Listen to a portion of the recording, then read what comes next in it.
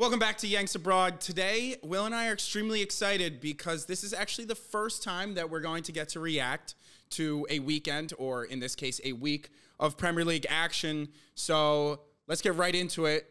A good midweek amount of matches. Yeah. So Everyone played. everyone played. Let's start it. Let's start with Arsenal. Arsenal. Forest. I mean, we watched a little bit of this game together. Yes. Absolute domination on the ball by Arsenal. 73% possession.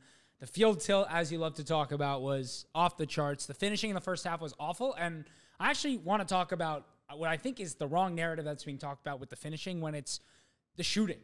That first half, Arsenal got into so many ridiculously good situations where they just kept trying to play tidy football. And I feel like this is like hangover from the Arsene Wenger days, where it was so many shifty players who are not playing necessarily out of position, but a bunch of tidy players playing as your front three.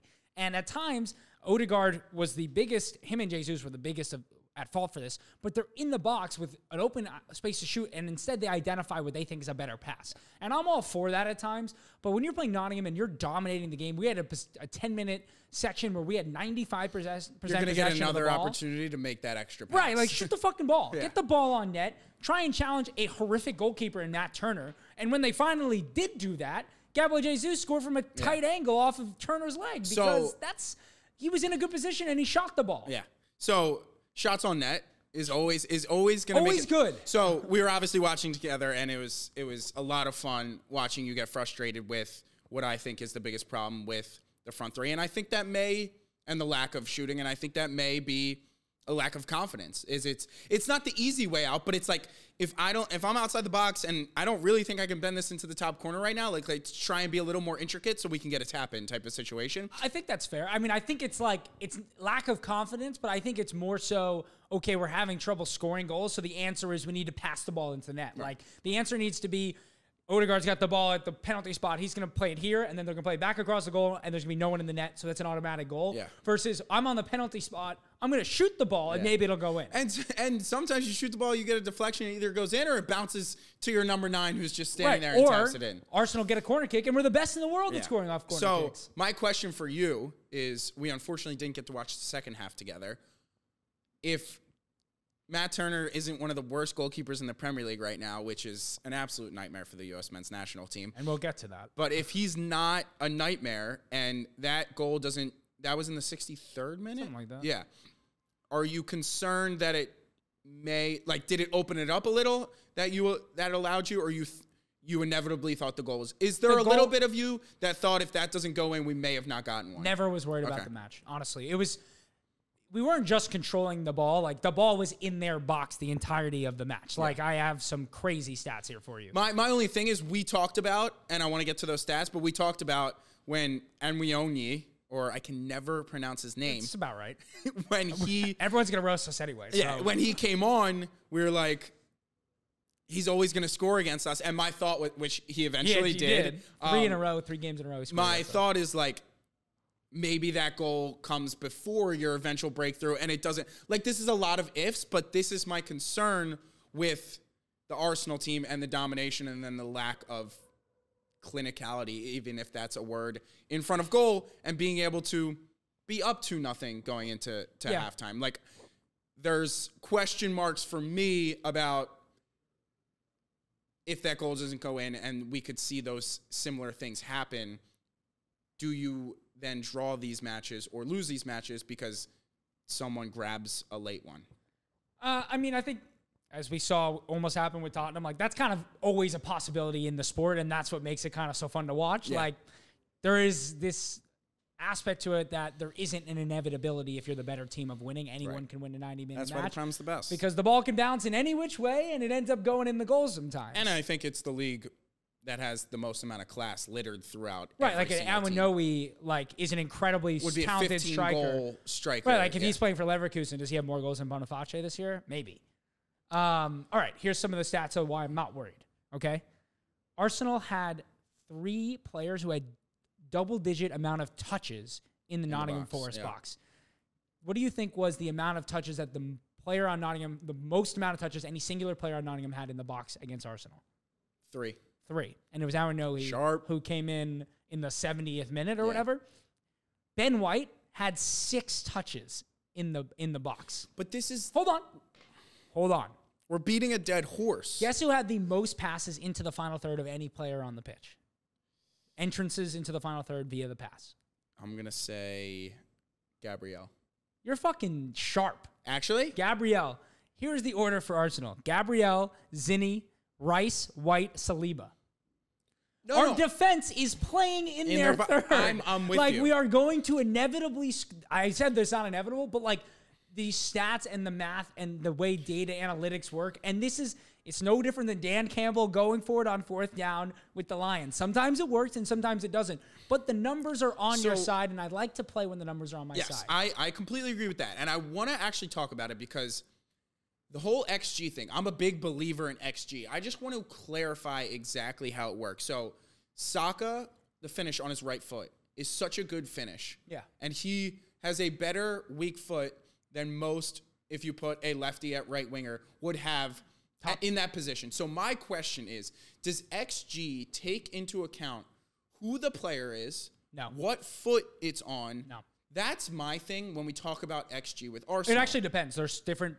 XG is actually not uniform across the board. I don't know if you knew that. I didn't know that. It's fairly similar. Yeah. But once in a while, you'll get a match, and if you look at different sources, they could be as much as 1 off. Okay. See, this is my problem with XG, is it doesn't truly take into all the factors. It takes into an AI, average Joe, in this position with this setup. Well, that's the whole point of it. It's expected goals. It's the average. I understand. If you took 100 shots in there, how many times what they're I'm scoring a goal? saying is, though, there's a reason that certain teams outperform their XG. And Because they have great finishers. That's my point, is that just because your XG is there to average Joe, if they took into account who your attackers were, I think the XG would drop. But your argument, That's what I'm saying. Your argument works, but it also works against itself, because if let's say you get 1 shot with Harry Kane from the place Saka scored from in your made-up world, that probably has an XG of 0.45, let's say. Okay, Saka's XG from that position was, what the actual statistic and the way they counted it was probably 0.18, 0.2. Okay. So if you get 4 shots from that position, that's 0.8 XG. Let's say you score 1 out of 4 of those. That's basically the odds of it. Versus Harry Kane's going to score 1 out of 2. So if we're getting 4 shots in that position, we should score the same amount of goals as a team who has a better finisher. Okay, but that's if you have a Harry Kane who's a level raiser, that's a prime opportunity. I think the XG on that should be, if it's a righty, and Saka luckily has a very good weak foot, but if that's a righty, I think that should be finished 1 out of every 2 times. I think you overestimate how good players are. No, I'm talking about XG to where you think Arsenal is going to be carried by that to people that they're competing with. Like if that falls to Julian Alvarez at left wing, I think he finishes that 1 at right wing. He finishes that Saka 1 finished it, so what's the point? The point is, let's flip it to the left wing, and it's Gabriel Martinelli, who has a great left foot, yeah.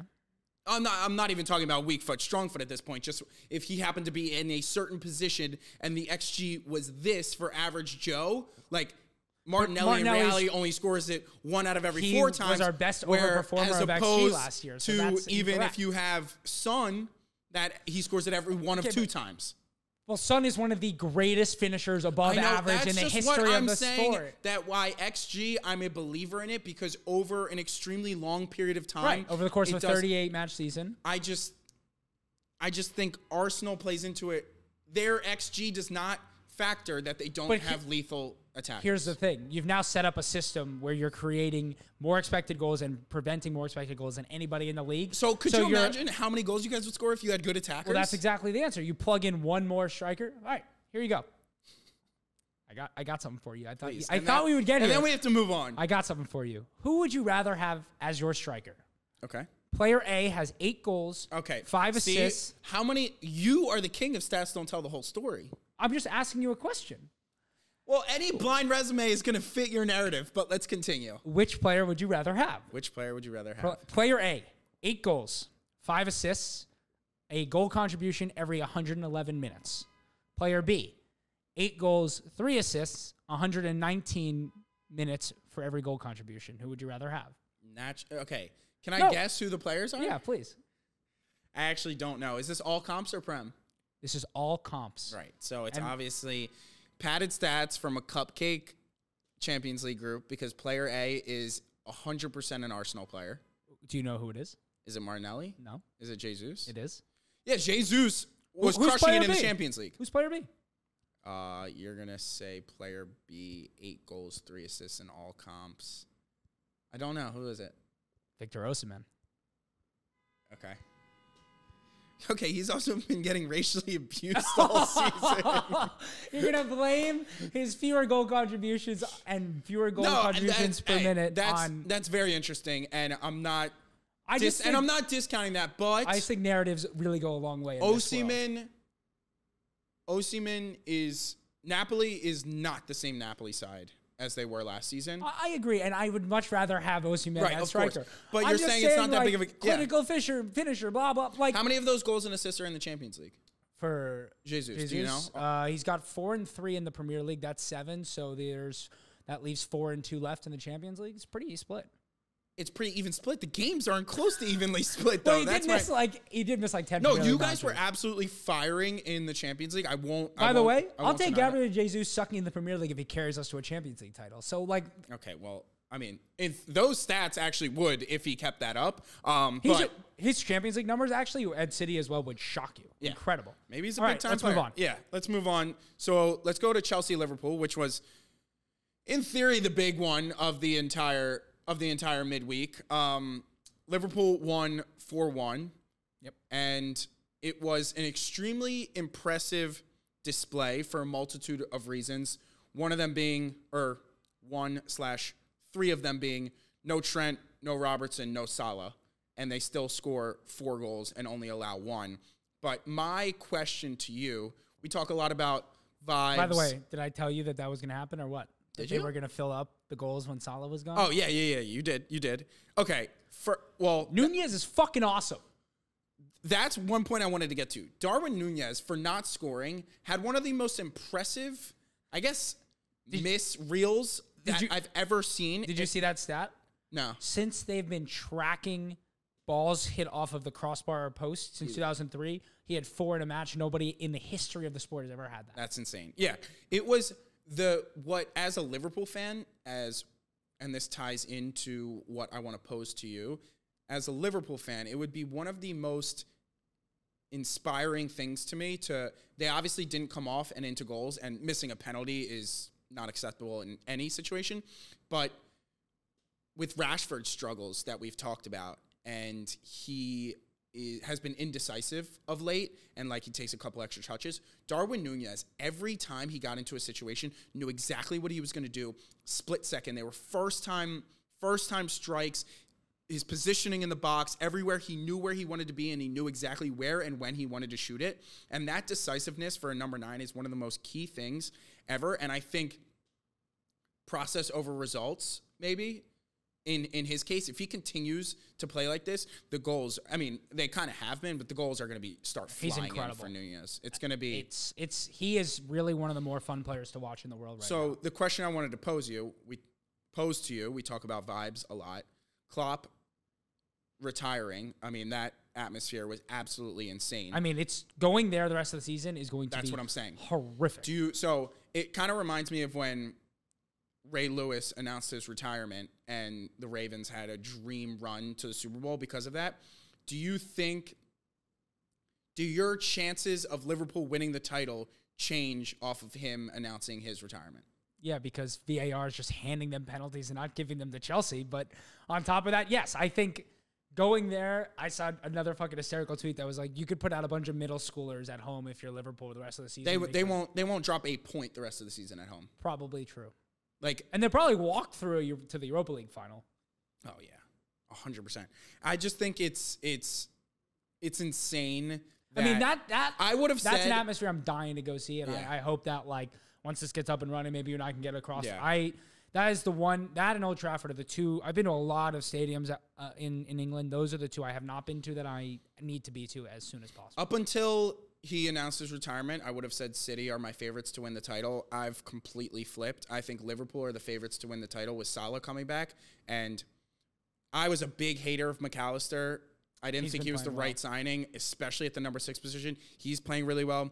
Zoboslai is playing really well. Gravenberch has had a couple of good matches after kind of a rocky start. He looks a little bit more composed. It looks like they have a White Trent at right back. The finish was outstanding. Like, his first touch was great, but his second touch took him wide, and he hit it with the pace and placement that was probably the only way that goes in. And then the cross to Zoboslai for his headed goal was perfectly. He is the prime example of if you pick the right loan spot for a youth player, that they can. Where did he go? He went to Bolton last year and played 41 matches. Oh, wow. 41 matches in the league. That's insane. He played a full league season. Everyone's like, where did this kid come from? Like, I think he has 18 full international caps. He's played 41 times in the championship last year. He's ready to play. That is how you do the Key Academy. You find the right loan. Luckily, he's not English. I think he's Irish. I don't know, honestly. Whatever he is, Scottish or Irish. Played his 18 international caps. He's ready to play. He's ready to fill in. He's been training. Liverpool is similar to Arsenal in which the way that they set up their youth system is they mimic the tactics. So the under-21s are learning their positions correctly so they can come in, and he's done brilliantly for Klopp. I mean, credit Klopp. He's an excellent manager. No, the fact that they were able to score 4 goals without Salah is, from that combined with the Klopp retirement, they're my title favorites now. How do you feel? Let's talk after the Arsenal game this weekend. If they beat us or get any points at the Emirates this weekend, I would say they're probably my title favorites. Okay. If we win, they only gonna have a 2-point gap on us and City. So that I would say that changes the narrative a little bit. Okay. I agree. At home, they're probably not gonna drop a whole lot of points. But I mean, City. I mean, De Bruyne is ridiculous. Okay. So, last thing, you touched on the penalty. What did you think? The Gallagher one? Yes. Penalty. Clear penalty, right? Clear penalty. So this is my problem a little bit with VAR, and I know VAR gets a little bit? so much hate. Well, this is just a piece. I actually don't mind VAR as much as the next person. The concept is brilliant. But the use of it has not. Execution. Well, it's a little harder said. But anyways, I think this particular thing is a little bit of a let-off for the referees. Like, that is a close one where I think if there's no VAR, he probably gives it. Yes. And this, it's like, no clear and obvious error. It's not like I'm just going to let VAR tell me if this was a pen because I don't know 100%. And then the letter of the law is it may not have been clear and obvious, but like, I mean, if you can make clear and obvious. if you can like make it into a percentage thing, like that's a penalty 85-90% of the time, but since it's not 100, it's not clear and obvious. So, but the fact that it's an 85% pen, I'm making up some fake percentages. But no. The point is good. The fact that it's an 85% pen and not 100, like that should still be a penalty. That was a clear penalty. The other issue is, and the fucking VAR guys have come out and said this, they are protecting the refs at a certain point. They don't want them to get a call wrong, and then every call is being judged as if it's wrong because they've overturned one call. And so I think, but that's also one to me where if it's the 58th minute and they're not setting the tone for the game on a penalty, you maybe see it overturned. I think there is too much opinionated judgment coming into the... No, I think they just are starting to really go with the... I think they want to put... I think what it is VAR was meant to take a ton of pressure off of the refs. Put more on them. And now it's... The pressure got put on VAR, and then VAR's come under all this pressure. So they're trying to put it back on the refs by really only changing it if it's clear and obvious. Like the Burnley penalty, I thought that was a clear penalty. He throws his ass into him, and once again, that's probably an 85% penalty, and it's not called. And then you go to the Tottenham match against Man City, where that one I think is more 50-50. And not clear and obvious, but I think once again, if there's no VAR, on the on-field decision is that was goalie interference. I think also a lot of the pressure may be taken off if we can remove some of the things that VAR is being asked to do. Like once we get the automatic offsides implanted in that they have in Champions League, like how. Don't even get me started. But that's one where it's like, once we don't even go into like the VAR, people like they're just getting a buzzer. Like then we're not having like every time there's all these long delays, they're drawing the lines. Like this is building up this suspension that's putting more pressure on VAR. It's putting more pressure on the refs. Yeah. It makes it harder to have the right judgment in the moment. And so once we have that, I don't know if you saw, they're going to implement a way for the people in the stadium to hear and the fans to hear the VAR conversation while it's happening. Well, if you've heard some of the things that have come out when they've got it wrong, they're like, they're just not even communicating. Well, the Tottenham correctly. and the Liverpool one is the worst thing I think. It's the same thing that happened in Arsenal match this year and last year. Last year they didn't draw the lines in the Brentford match. They just forgot. They just drew them on the wrong action. It's just I just think like once we get rid of a couple of things and like it has to get better. I mean, I think we're too young to remember. There's nothing they're waiting for. And this it's team, fully implemented in the Champions League. This league brings in the most revenue It's by outrageous. far. I don't understand what they're waiting for. I do think though, like if you look at like when the NBA brought in official reviews, it took them a little while to get it right. Yeah. I don't remember when the NFL did it. We were too young, but I'm going to assume it took them a little while to get it right. But I feel like they're getting it wrong in such like a well, think about when the NFL way. did pass interference. That was a disaster. Yeah. Because it had to be clear and obvious. True. I think there's something in the language that needs to be tweaked a little bit. Yeah.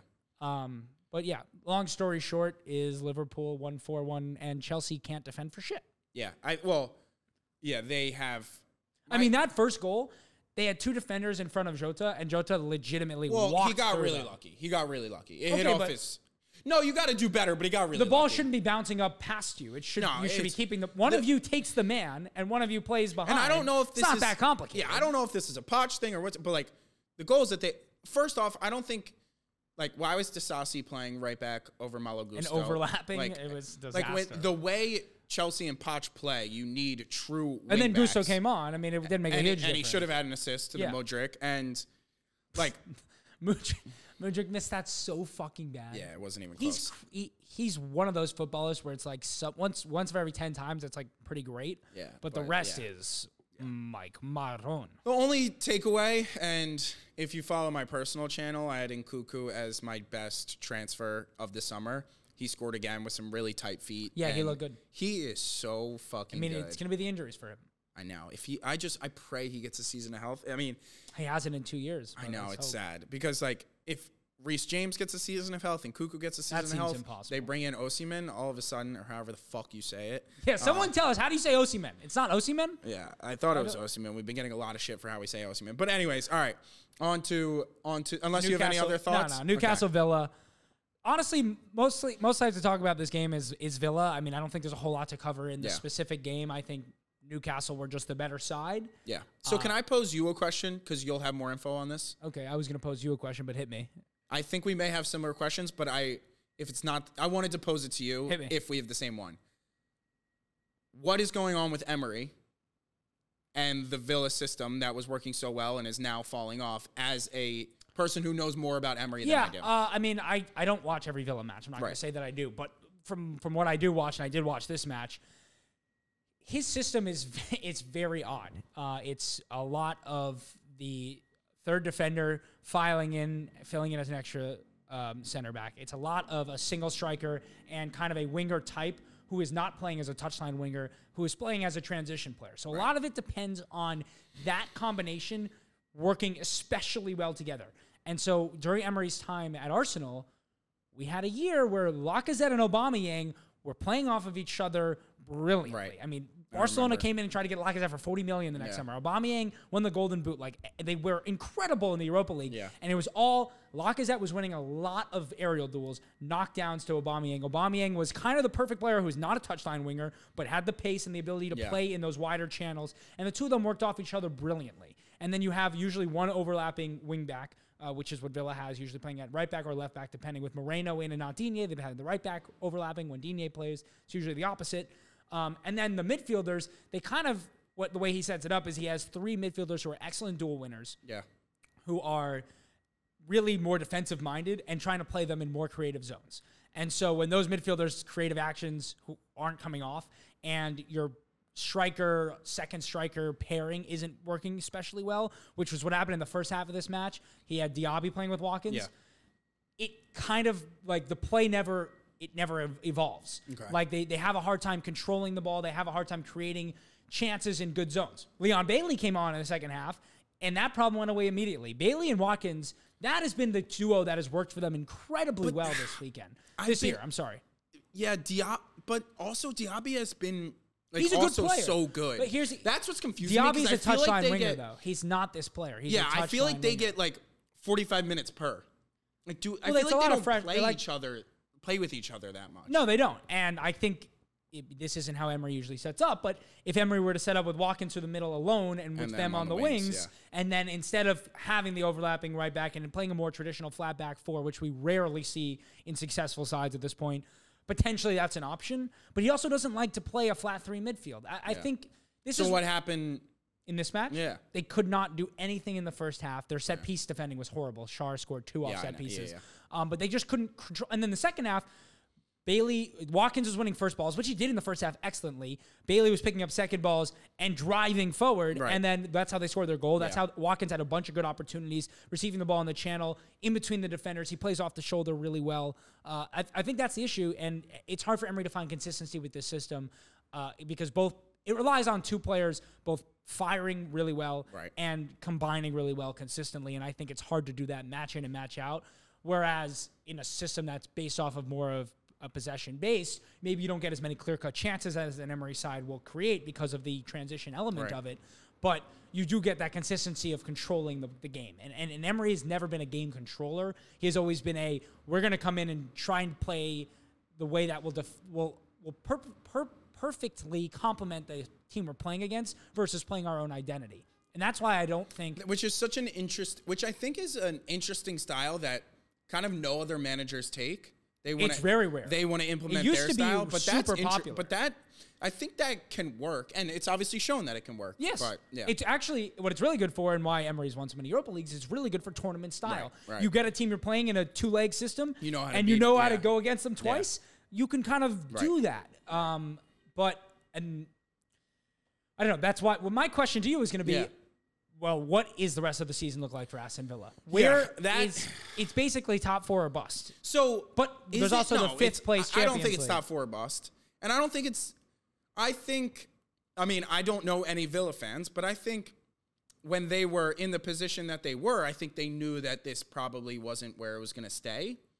I was on a Villa podcast yesterday, and the guy was saying, I just stopped talking about how we're title contenders. So I think you are underestimating. Yeah, I guess I underestimate how delusional every single fan base was, but I think that stretch where they beat City and beat Arsenal. Yeah, that gave them some false confidence, and I honestly don't know how that came about entirely, but...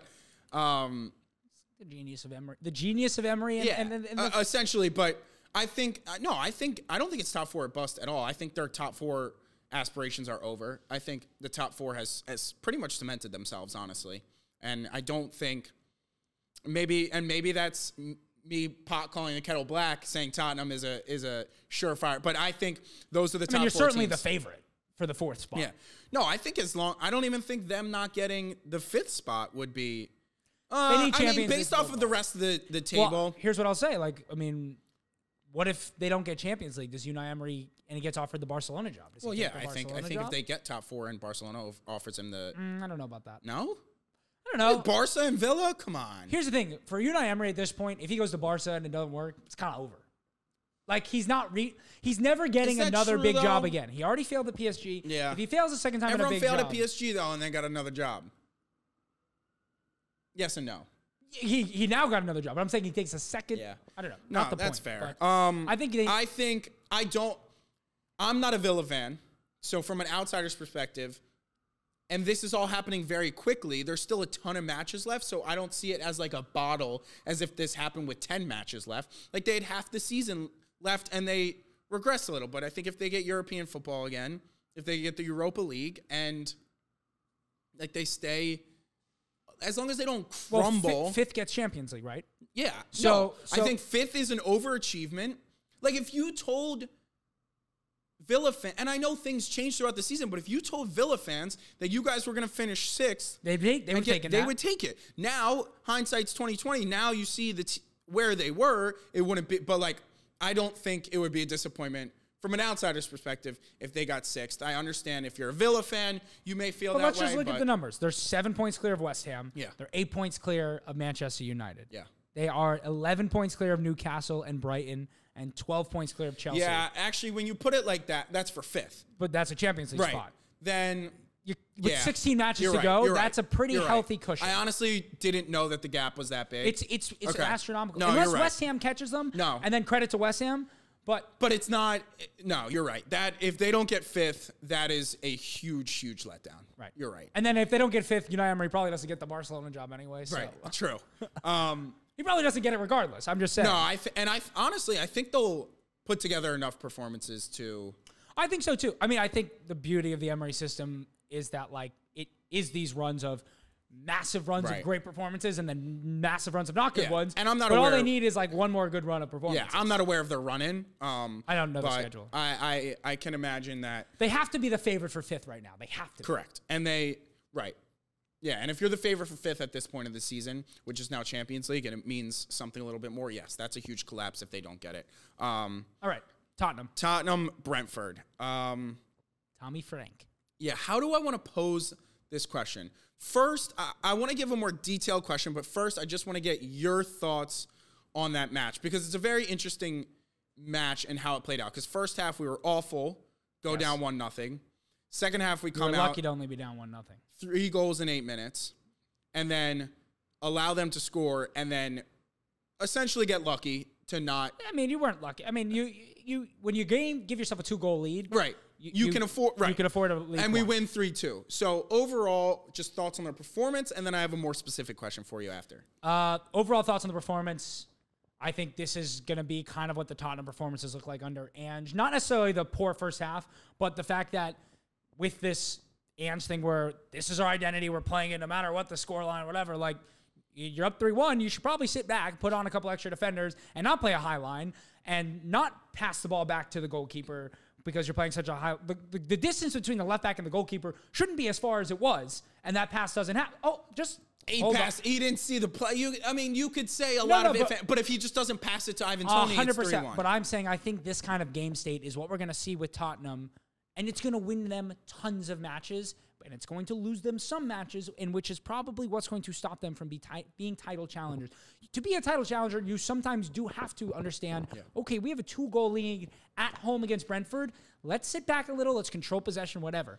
Having said that, on the Brentford side of things, that first goal, whatever, they gave it up. The second goal was absolutely unacceptable off the kickoff to be bent out of shape. I mean, that was ridiculous. But credit to Timo Werner. He was great in the second half. Oh, my God, that was Him great. and Brennan Johnson were great in the second half.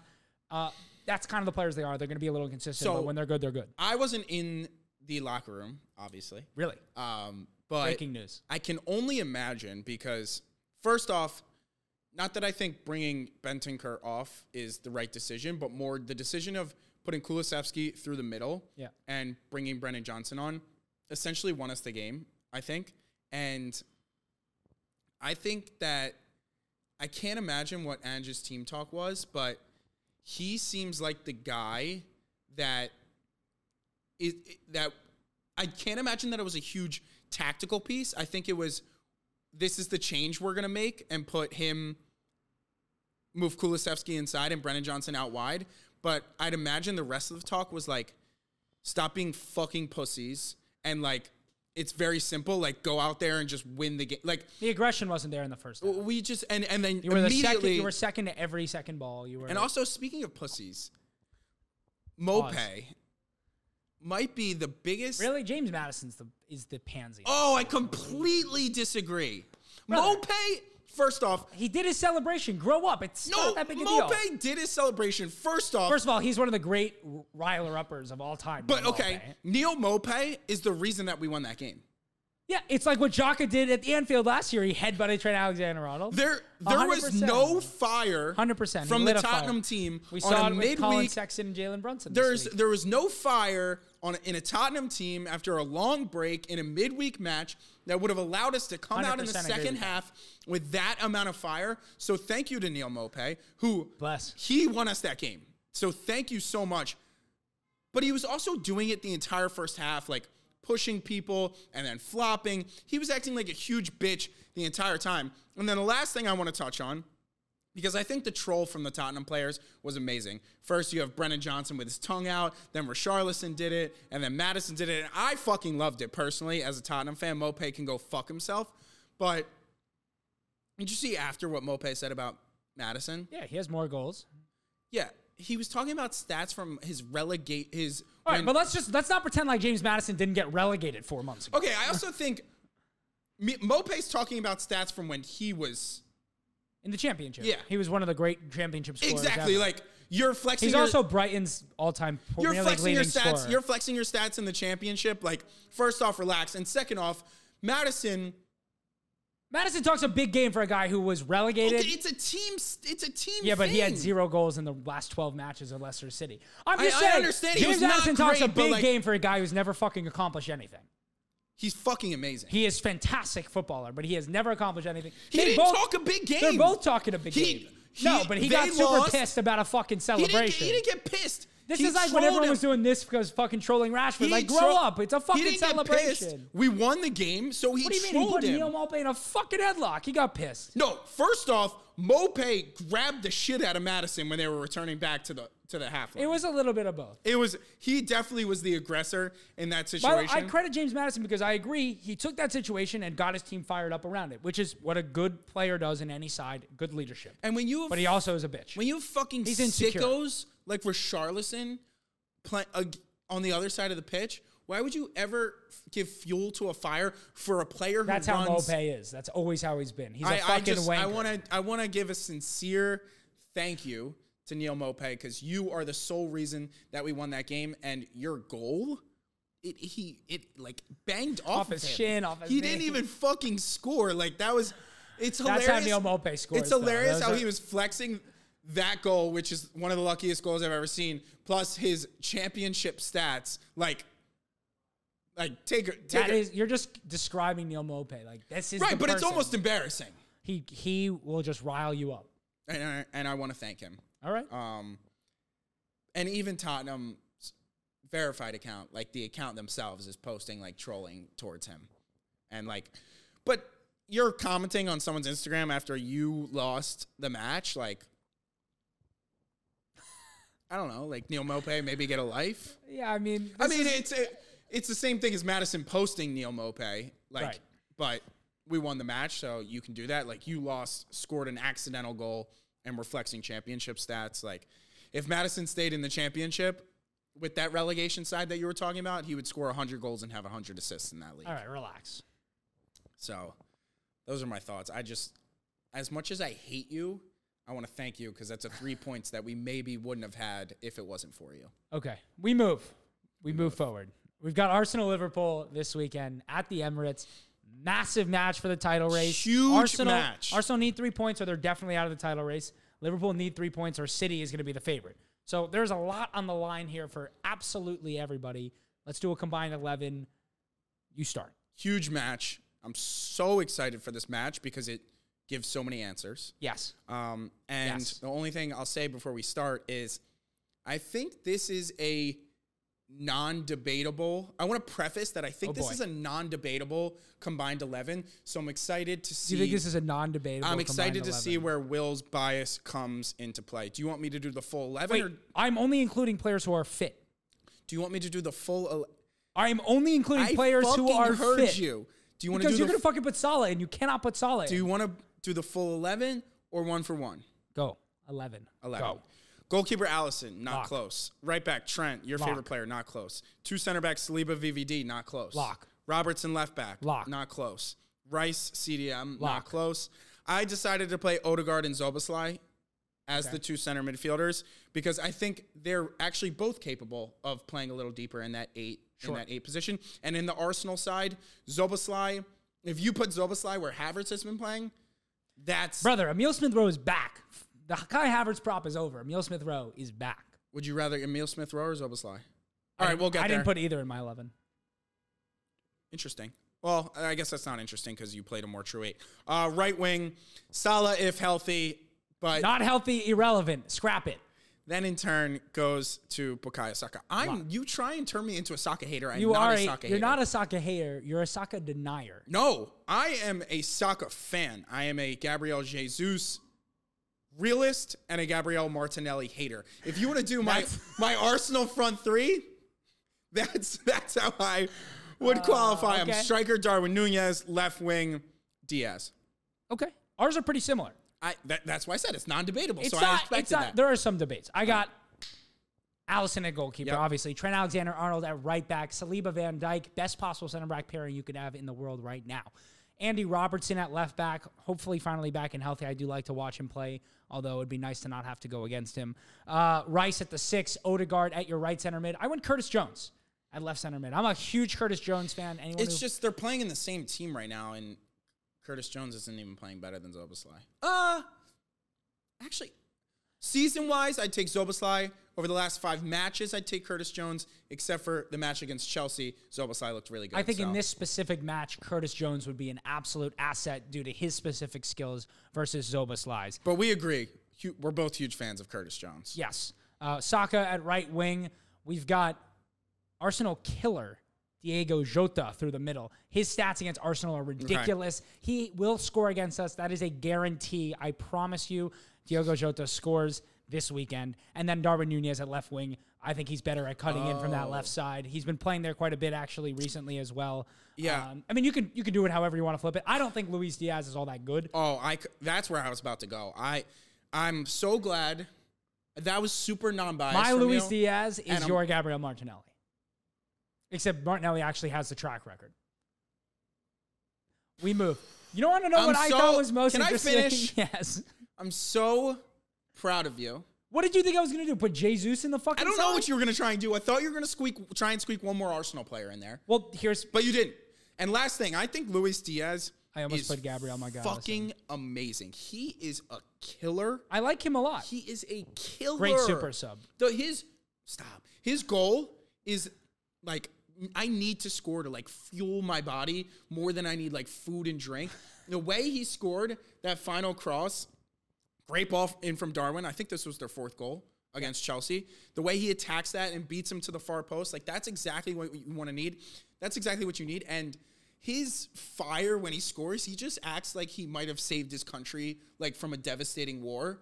And like his fire, and I also think like his fire and passion, I think paired with how skillful and creative and deadly of a finisher he is, I think he's an extremely underrated player.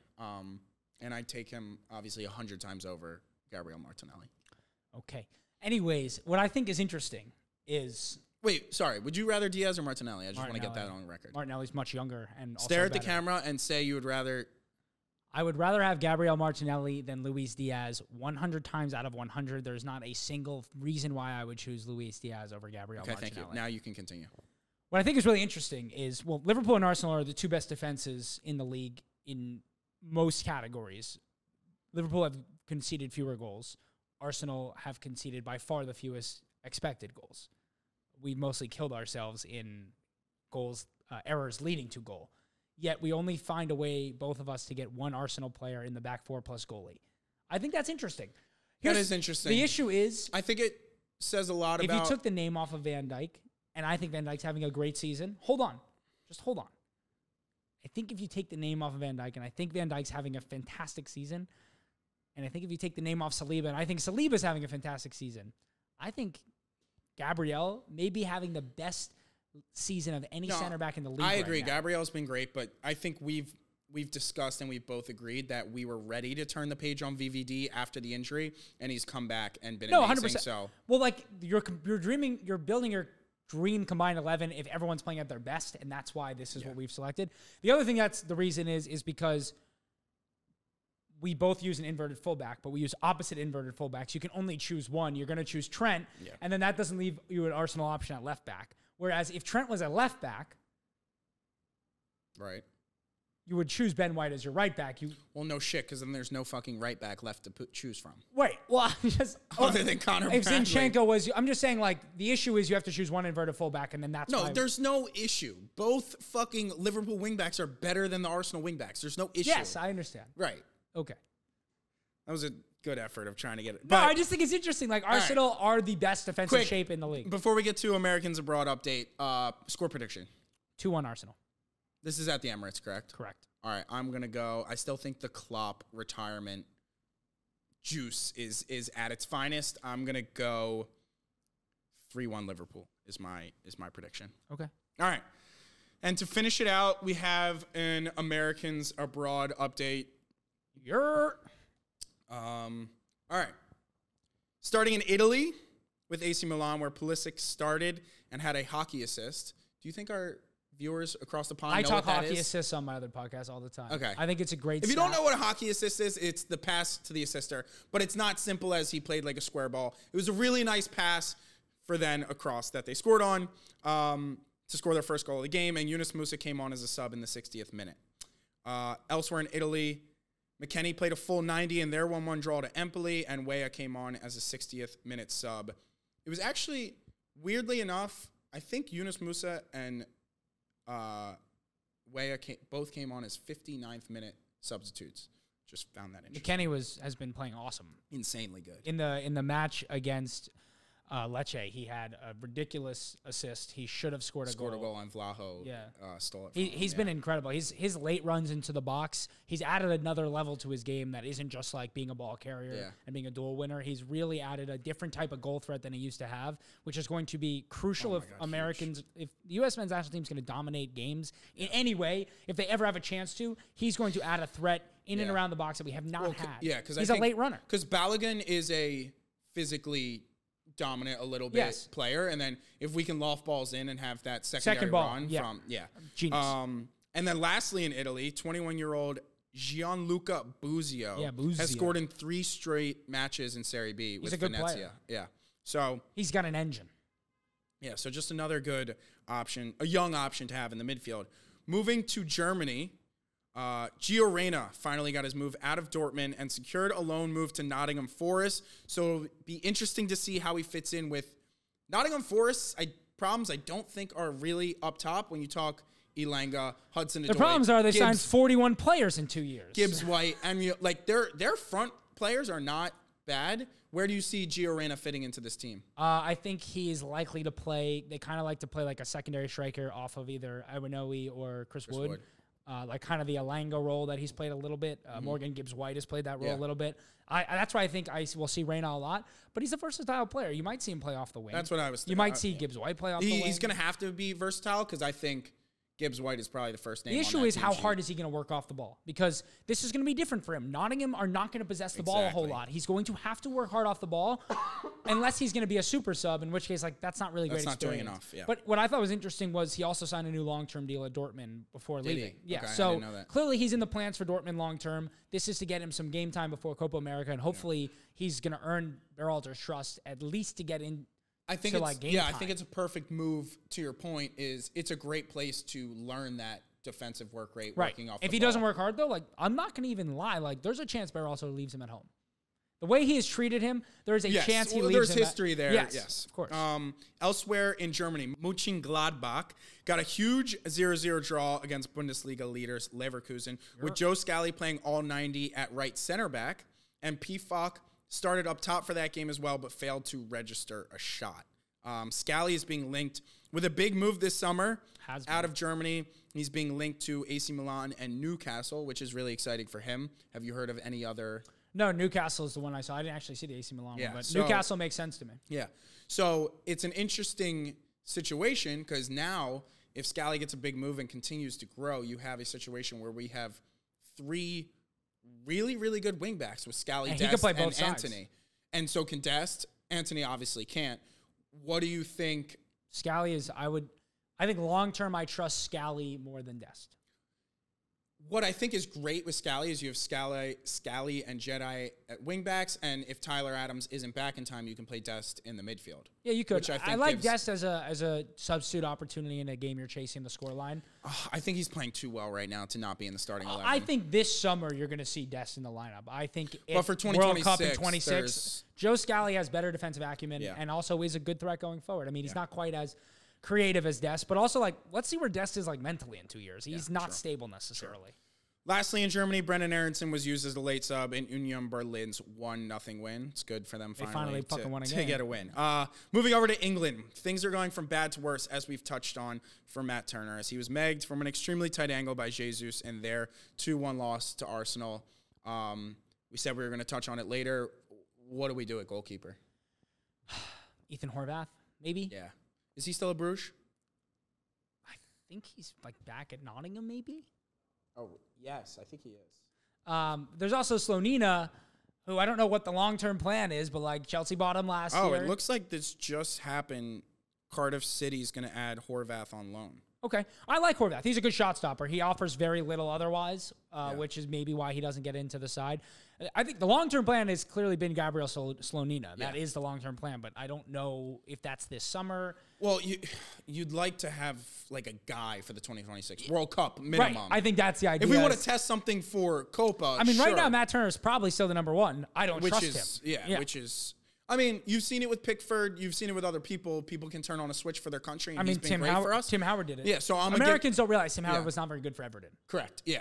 So I'm gonna give him the benefit of the doubt for now. If he performs for US, I don't give a fuck how he performs 100%. For elsewhere in England. Chris Richards got the start for Palace at right back midweek, as did Austin Trusty on the other side at left back for Sheffield United. Both played the full 90 in Palace's 3-2 win against Sheffield United. Trusty's playing every week in the Premier League, 90 minutes.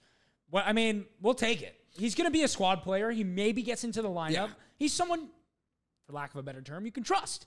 Having a backup left back option for Jedi is huge. Yeah, he's way more defensive. I'd rather have Chris Richards either playing the 6, which I know he's done a couple times for Palace, or center back. He's a better center back. He's not a right back. He's not a right back, and I'd rather him get those minutes at center back because, as we described, Dest and Scally are more than... No, and Trusty he's not great on the ball in terms of his dribbling ability, but he actually has a pretty wide range of passing. He's really good at starting counterattacks with his outlets, so he's a really interesting option, especially Tim Ream's aging. He can play in that left center back position and kind of control tempo. Yeah. I think he's a really good option to have this summer. I'm excited about it. I agree. Lastly, in England, Anthony Robinson played a full 90 at left back, and Tim Ream came on in the 75th minute as they put together a collective clean sheet for Fulham in a 0-0 draw against Everton. Finally, in Netherlands, the PSV boys continue firing as Dest picked up another assist, and Pepe came on for De Jong as a late sub after he had scored both PSV goals in their 2-0 win. Tillman was not on the pitch as he was injured.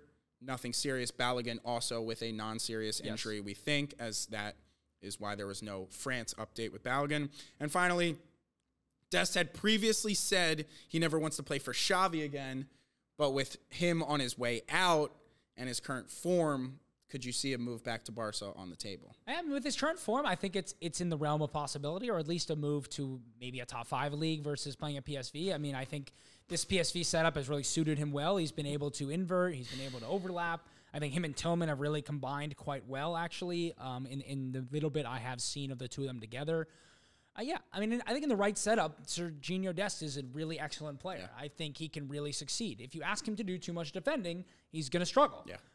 Or that is the modern fullback. Yeah. So, in the right setup, yes. I think he could work at Barcelona. I think he could work at Bayern Munich. I think he could work at AC Milan. I mean, he's been a whole bunch of different places. I think there is a potential for him in those sides, but with someone that has that much technical ability, there's a spot for you somewhere. Yes. And in a team that's going to dictate possession, there is a spot for Serginho. You have anything else? I just want to quickly mention, I am a little worried about Balogun. In what we're seeing this year. 1 goal in 11 matches in his last 11. And the underlying stats are worrying. Yeah. He's not creating a whole lot. The big thing last year was he didn't just score 21 goals. If anything, he was not great in front of goal, and he still scored 21 goals. He underperformed his XG. Yeah. He was one of the leaders in XG in League One that year. He was one of the leaders in big chances missed. He was getting himself in positions to score goals. Yeah. He's not doing that right now. Maybe it's a tactical thing. I don't watch a whole lot of Monaco, but I went back through the tape this week. I was looking at some stats. I'm a little worried. I mean, he's going to be the starting number 9, but it is not the confidence boost that I wanted to have going into this year of Copa America. I completely agree. As we touched on in last Americans Abroad, it's so good to see everyone other than him doing so well with their moves. I think something that we touched on in one of our first episodes is hopefully he can be the type of international striker where it doesn't come off for him all the time in club, but knowing that it's his spot, it's his team. Some strikers just historically for international teams just turn it on, and they just, for whatever reason, change of pace, change of style, confidence, whatever it may be, perform. So we kind of just got to hope that that's. And I do think Berhalter's style actually really does play well into Balogun's hands. Yeah. Well enough. Better. I mean, I haven't watched a ton of Monaco, but Ben Yedder's firing for Monaco, and they're a very different type of player. Yeah, so to me, that speaks that maybe he wasn't a great fit there. And Monaco are having a good season. So it could just be a tactical mismatch, and we'll see. I mean, the fact that he could score so many goals in a Ream side who never controlled possession, who were very much playing long balls, he was being used as an outlet. speaks a lot more to the type of play that Balogun's going to be best in. Potentially in Copa America against better sides like a Brazil or an Argentina, when you're not going to control the game, Right. that could be a good, useful player to have. Yeah. All right, well, that's all we got for this episode of Yanks Abroad. Hit the like button if you've enjoyed. We appreciate you listening, and we will see you next time. Make sure to subscribe. Peace. See ya.